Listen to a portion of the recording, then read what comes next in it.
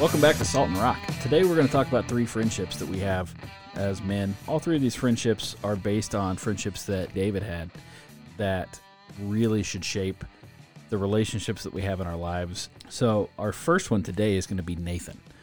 David and Nathan had a very, very impactful relationship. It ended up spanning a lifetime, basically.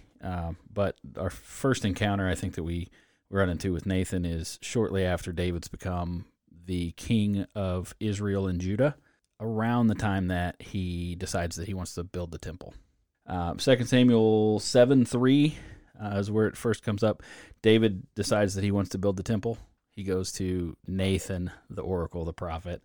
He says, "Hey, I live in a house of cedar, and God lives in a tent." Right.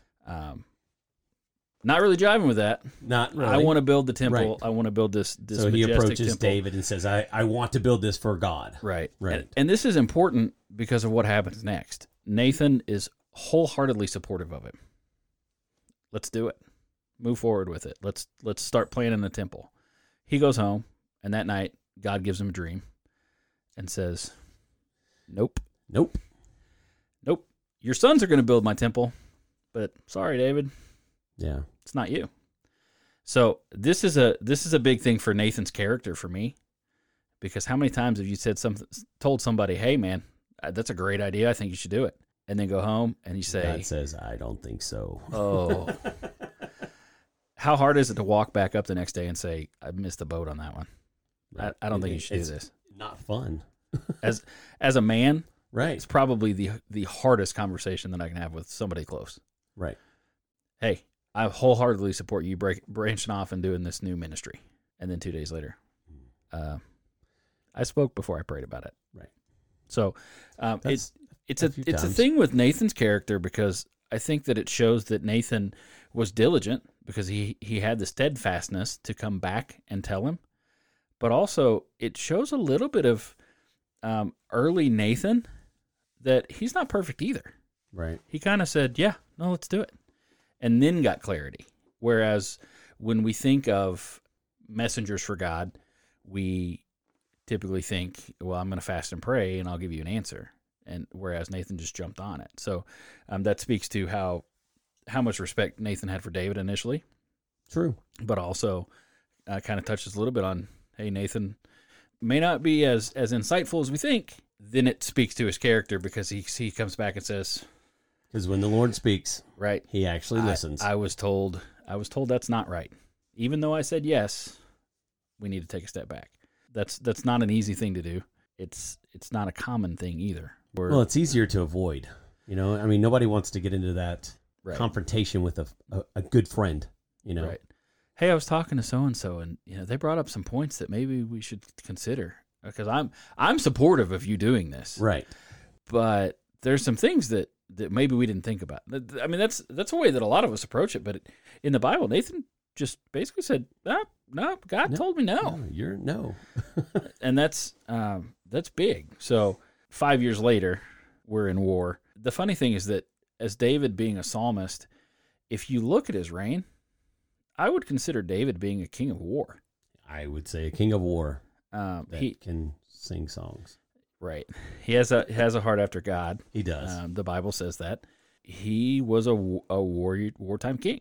And I don't want to stay on David the whole time. We could do a whole series on David if we wanted to. Right. And maybe we will at some point. But his reign is a lot of war. At this point, he's in a war, and he, for some reason, has all his generals, all his armies out. And he's back at home, hanging out. And he's chilling at the crib. Yep. So going up on the rooftop, probably trying to come up with some songs, And then across the way, pretty little lady bathing.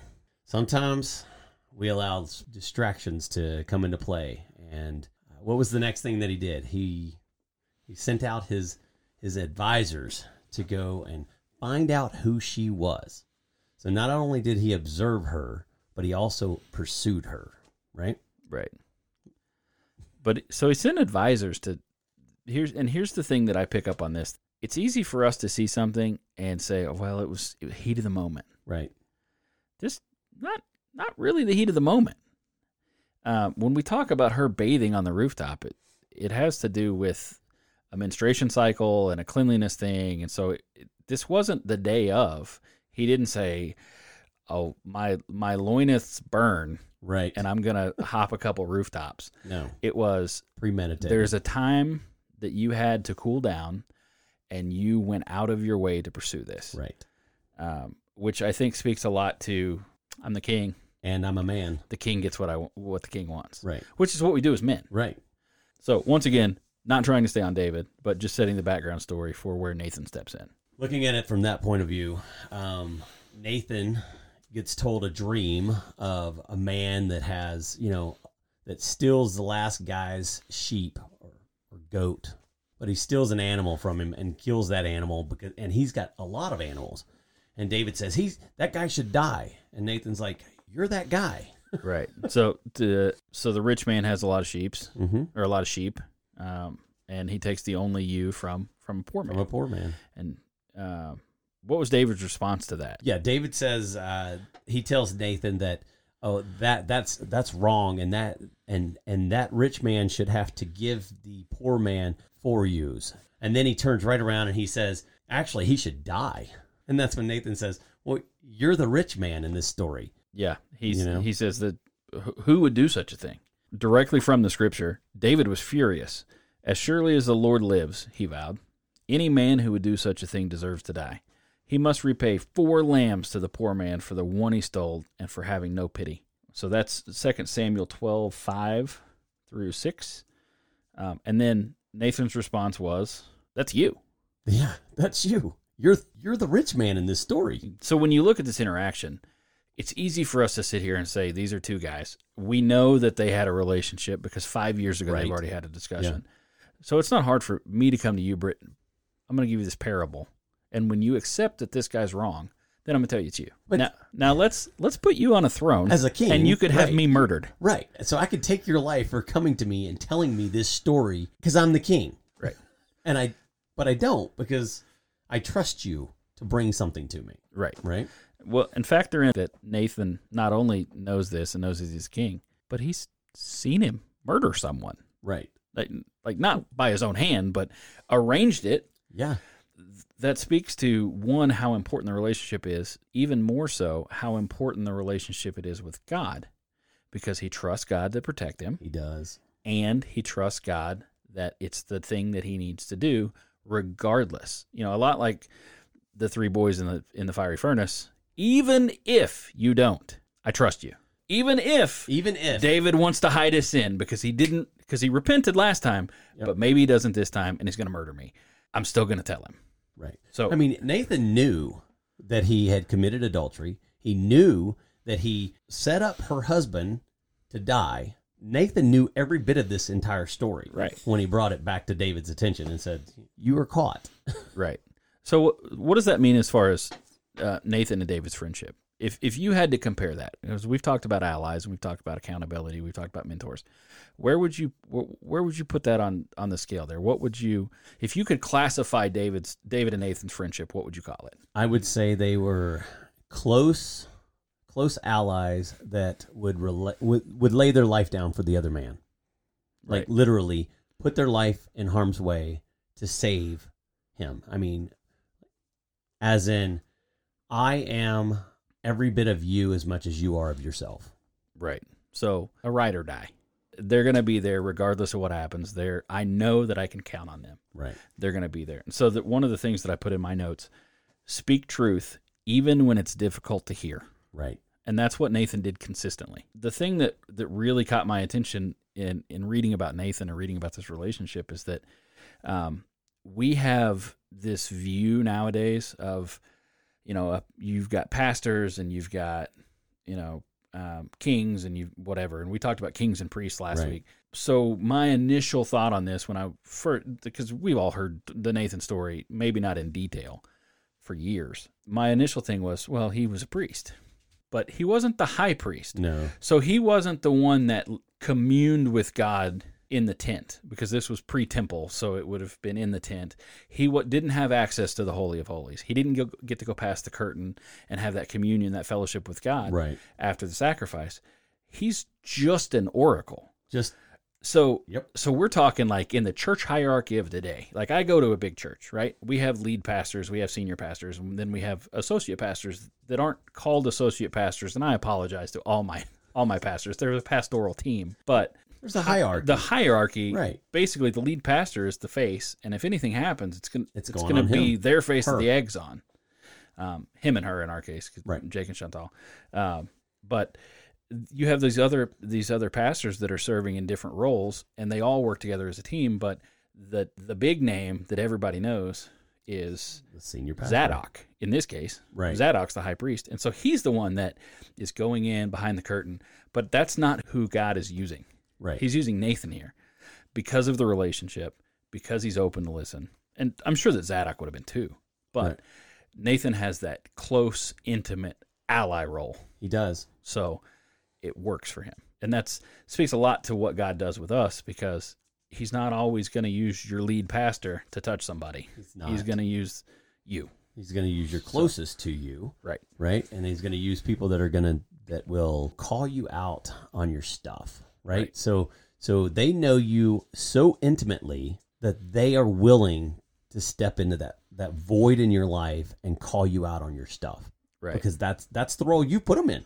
You've put that friend in your life because you have trust and confidence in them. Exactly. And from there, you're going to receive from them the good and the bad Exactly. because they're going to know your stuff. Right. Read your mail. Right. I went to church with a guy that used to say, "Man, he can read my mail." I'm like, Refrigerator rights, even. I mean, Right. soul rights. right. So, So then after this, we don't hear a lot about the Nathan to David relationship. I don't for a second believe that there weren't a ton of other things going on. Other interactions, other times that David and Nathan are around each other. There's just not anything that is listed until right before David passes away. So I wrote ages down, and these are approximate because as you go through different sources, you can kind of find timelines. But when Nathan and David first met, David was probably around somewhere between 42 and 50, right shortly after he had become king of both Israel and Judah. Then we said 5 years later, so the Bathsheba incident, he was probably 47 to 53, Okay. somewhere in there. And then we're talking years later, David's 70 minimum, right? right. His son, for those Bible scholars out there, I'm going to apologize in advance. Adonijah, however you want to pronounce it, we're going to call That him. guy. We're going to call him Addy for Addy. our purposes For here. our purposes. So Addy. his son Addy decides that he's going to be king. David's on his deathbed. He has no energy. He's laying Right. around. They bring a virgin in, which, old times. They bring a virgin in to lay with him to keep him warm. It says he didn't sleep with her. If you go back and look at David's life, that's a big feat. That's a big feat. So he didn't feel well. Addy goes out in 1 Kings 1. He goes out. He throws this big feast. He's going to declare himself king. He brings all of the brothers except Solomon. He brings all of the priests, Yep, all of the except oracles, Nathan. except Nathan, Yep. and all of the other wives and all of those except Bathsheba. Yep. So David has no idea. He's laying on his deathbed. Somebody's going to basically usurp him. I'm going to be king. Yep. King's Just not take dead. it over. I'm just going to take over. Yep.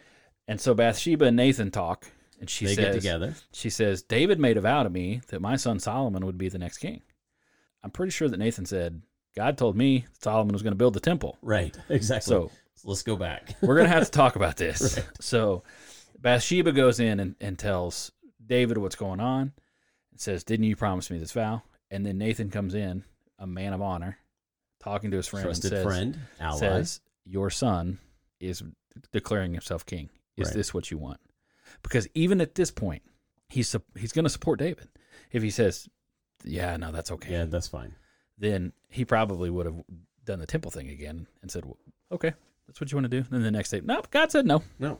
But he didn't. He said, no, Solomon should Solomon be king. is building it. And so Nathan and David go out while everybody else of importance Is that a party? is at a party celebrating a new king. Yep. Nathan risks his life to anoint a new king, Right. which is Huge. so. Let's go in against that the day and crowd. age. Right. Let's Yeah. totally go upstream. So now we have Nathan who doubled down after and admitted he was wrong. Then called his friend out, Yep. even though it was a really hard conversation, Life or death and now put his neck on the line again, again. help his friend do what he said, what he made a vow to do. So Yeah. from there, and you can see through Nathan's whole life, he's blessed. He's involved in David's reign the entire time. Once David passes on the throne to Solomon, he's an advisor to Solomon. One of the sources that I read said that Solomon had 2 seats, one on each side of his throne. One was Nathan, the oracle. The other one was Gad the seer, Gad the seer comes from a lineage that was one of the 12 tribes.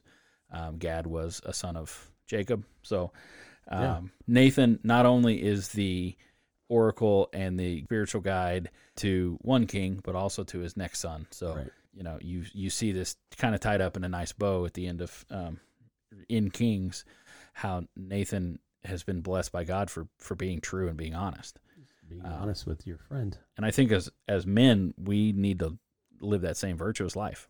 So one of the things that we kind of skipped over, but was I think it's integral in this whole process, is that so David and Bathsheba's child that was conceived through sin, God struck that child down. Right. Then Bathsheba and David named one of their sons after Nathan. Right. So, I mean, that's an honorary thing. I mean, you've Right. got a guy that has spoke up to you, put his life on the line, called you out on your stuff, and you're still like, I'm going to name my son after you because Right. you're pretty amazing. That's him. You're so important to me Right. that I'm going to name my child after you. Yeah. In those days, he could have had him killed at any moment Right. that he wanted to. Right. Which was pretty common, I mean, Saul was hunting David everywhere he went. which we'll talk more about later. So now that we've broken the ground on this relationship, you want to spill the beans on the next 2 friendships that we talked about Nathan. So 3 friends in your life that you want to have are going to be Jonathan, Samuel, and Nathan. So the next 2 that we'll cover is Jonathan and Samuel. Right. So the way I like to look at those 3 friendships, and we kind of touched on it here. We spoke to it, but we probably didn't drive it home. But Nathan would have been David's ally. Definitely. The other 2, we'll go into more depth and we'll talk about what relationships those would be. But we've talked a lot about allies. That's why I wanted to start with Nathan, because it's the core of what we need to have as men, to hit that ally, to have somebody that is not afraid to come to us Right. when In your stuff. doing dumb stuff. Right. So Being stupid. Find you a friend like Nathan.